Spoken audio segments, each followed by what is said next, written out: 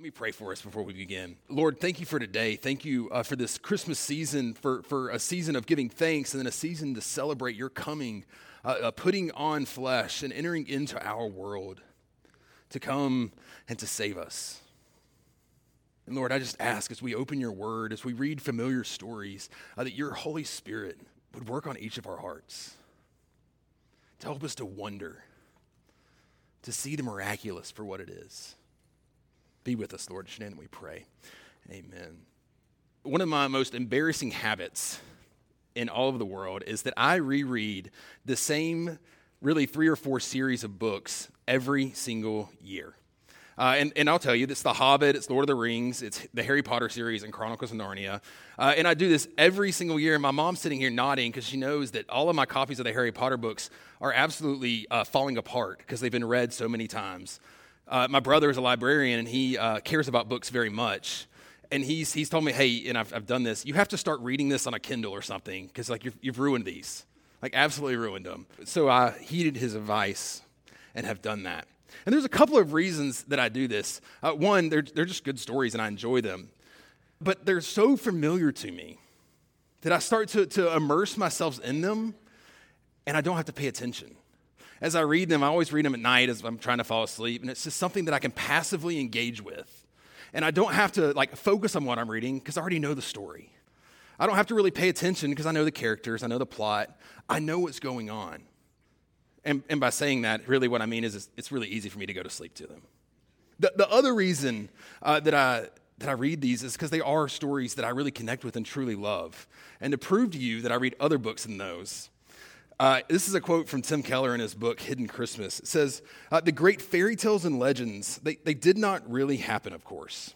They are not factually true, and yet they seem to fulfill a set of longings in the human heart that realistic fiction can never touch or satisfy. That is because deep in the human heart, there are desires to experience the supernatural, to escape death, to know love that we can never lose, to not age, but love long enough to realize our creative dreams, to fly, to communicate with non-human beings, to triumph over evil. Even though we know that factually the stories didn't happen, our hearts long for these things.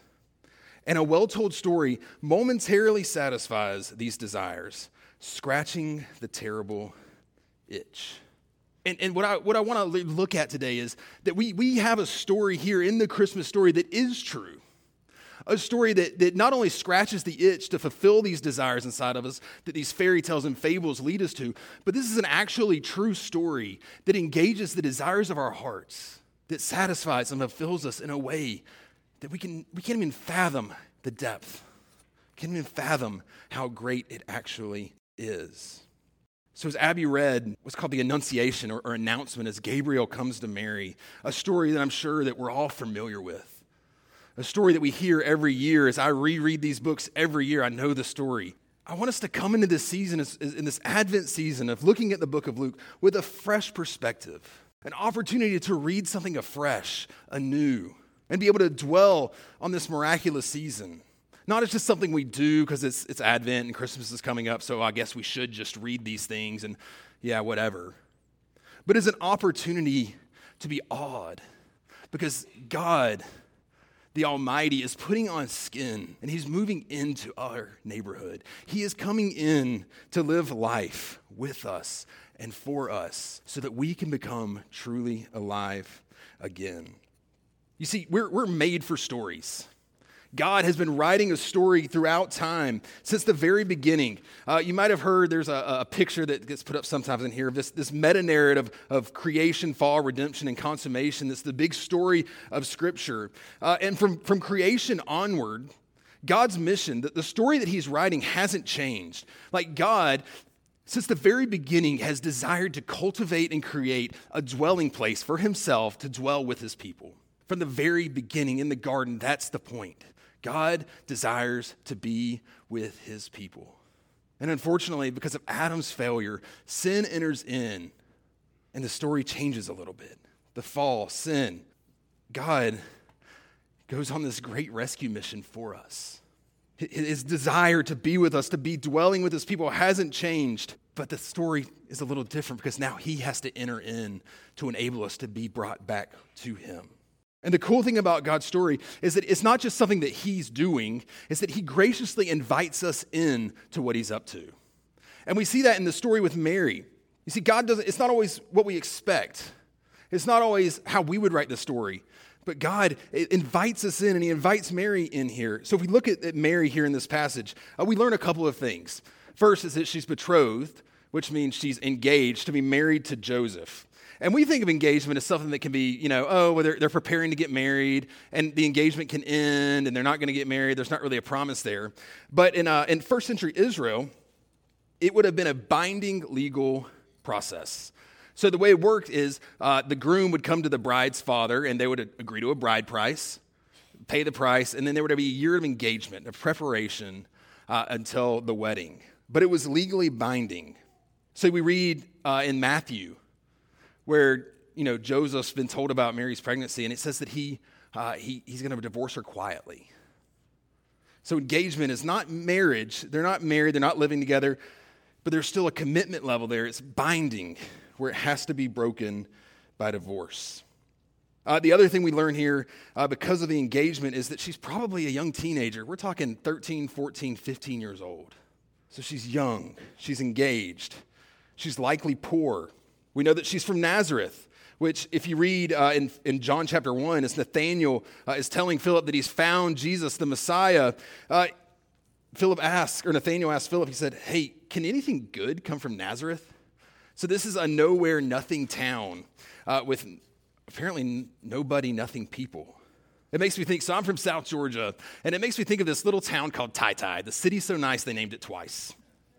When I was in college, I worked for UGA. They had an experiment station in South Georgia, and I would go, and our office was in town, and then we'd have to get in the truck and drive 20 minutes to Tai to go to the cotton fields.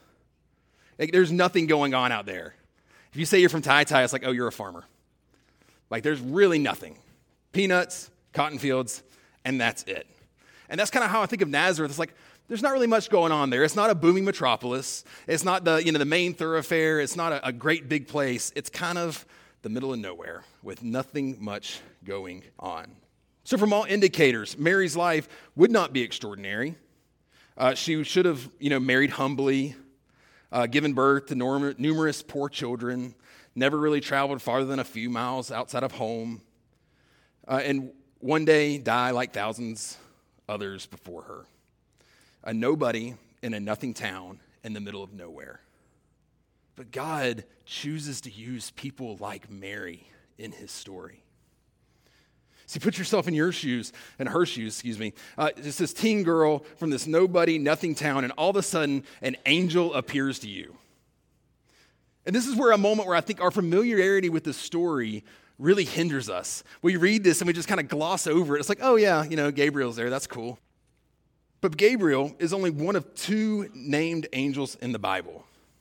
And frankly, each of his other appearances, which is to Daniel and then to Mary's relative Zechariah, it says in Zechariah's account in Luke chapter 1, it says that it troubled him and that fear fell upon him. A grown man is trembling and fearful in response to this angel's appearance. And for Mary, as a teen girl, like, imagine yourself in her shoes as an angel appears to you. And we read it as like, and Gabriel showed up and he said these things and it was great. But the visceral response of Mary had to have been fear. It had to have been awe and wonder as she looks on this heavenly being talking to her by name. I can't imagine the depth of emotion she was feeling, the trembling, the me of it all. And you see, God's grace here is what really flips the script. Mary, the nobody nothing from a nothing town, is called O favored one by the angel. And the word here is actually charis, which is Greek for grace. So when we read O favored one, really it's like, hey, God's grace has been bestowed upon you. God thinks highly of you. for students in here that come to Tuesday morning Bible study, we ask kind of 4 questions every week for the last 3 years. And they may not realize this or not, but what it is catechism. And so we're trying to drill in some of the realities of the gospel. And so we ask things like, what is the gospel? And they would say, the good news. Thank you, Ava. What's the good news? That Christ Jesus died for my sins. Why did Christ Jesus die for your sins? So that I may have abundant life with him both now and forever. And then the last question that I love so much is, what is grace? God's love for undeserving sinners. So Gabriel here in his first proclamation to Mary, he's like, hey, Mary, greetings, O favored one. You have found favor with God because of his grace. God here inviting this poor, lowly teenage girl, not even married yet, into the story that he is writing because of his grace. If we're honest and we're writing the story, we wouldn't choose Mary.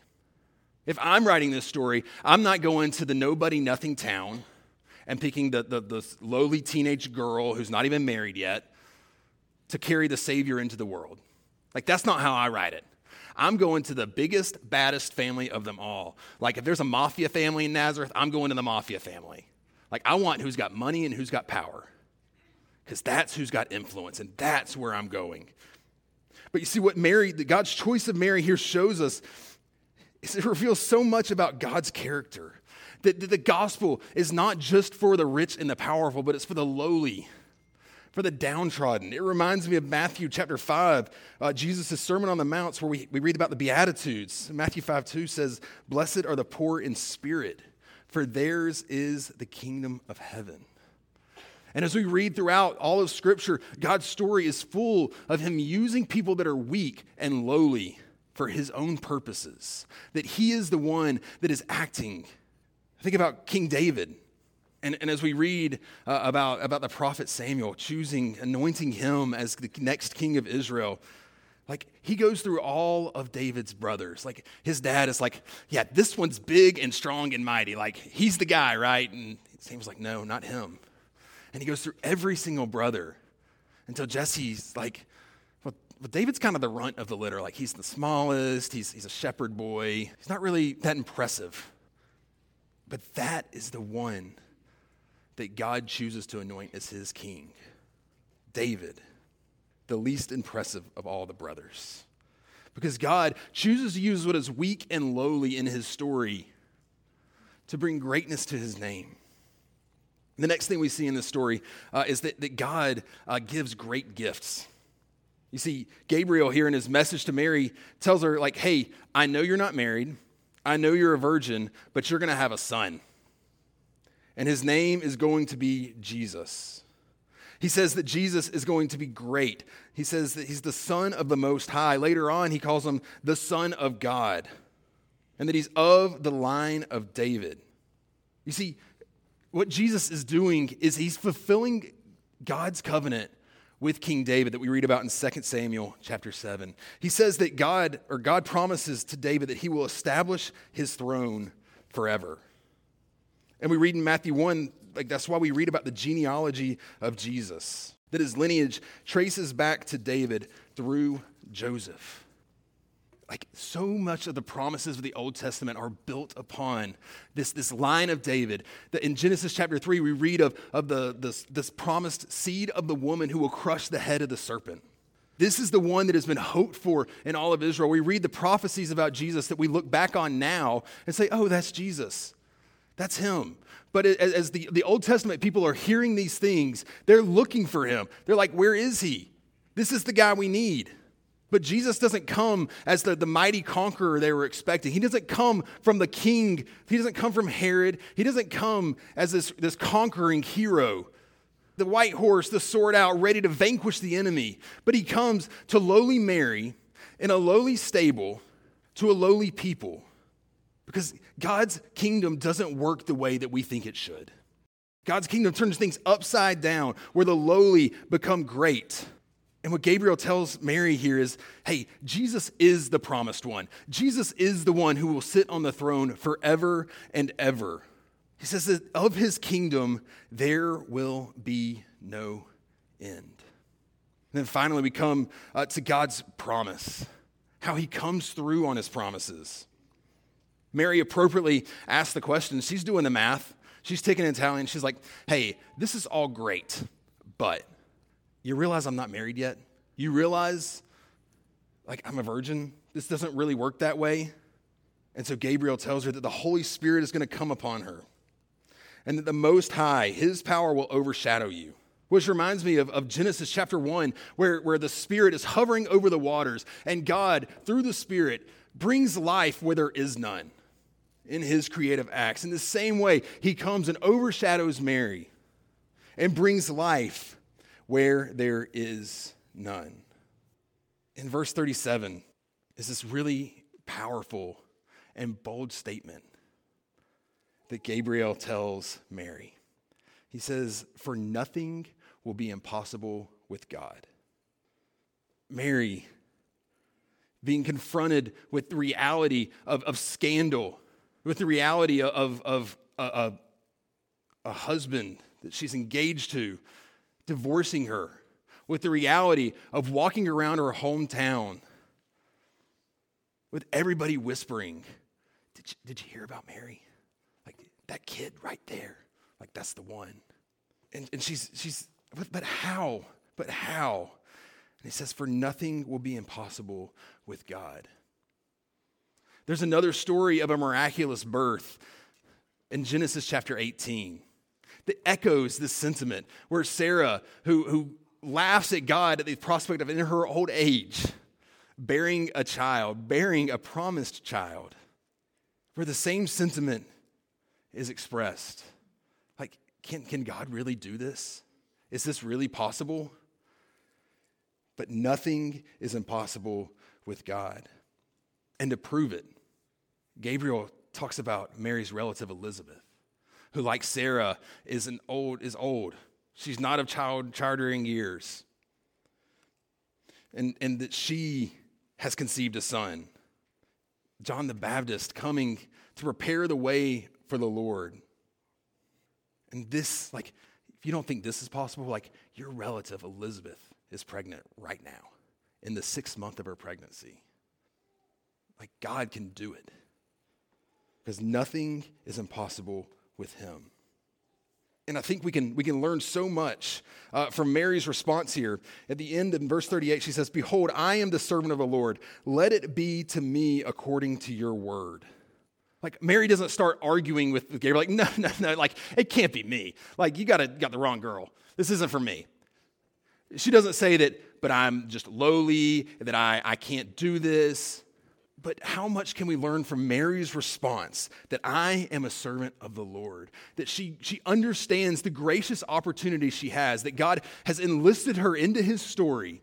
And instead of arguing about it and trying to scheme up ways to get out of it, or the uncomfortableness of it, like I said, she's facing all kinds of scandal because of this. She doesn't say, not me, but she says, I am a servant of the Lord. Like, how different would our walks be with the Lord if we had that same attitude of humility to be like, but I'm just a servant of the Lord. God, wherever you're calling me, this is your will that is being done. This is your story that is being written. And thank you for giving me an opportunity to step into it. I'm a servant of the Lord. Let it be according to your word. When I think about the life of Jesus, I'm struck by the scene in the garden as Jesus is facing down the cross, to the point, like, he's stressed, that he's sweating blood at the turmoil he's facing. And I'm struck by his prayer of, not my will, Father, but yours.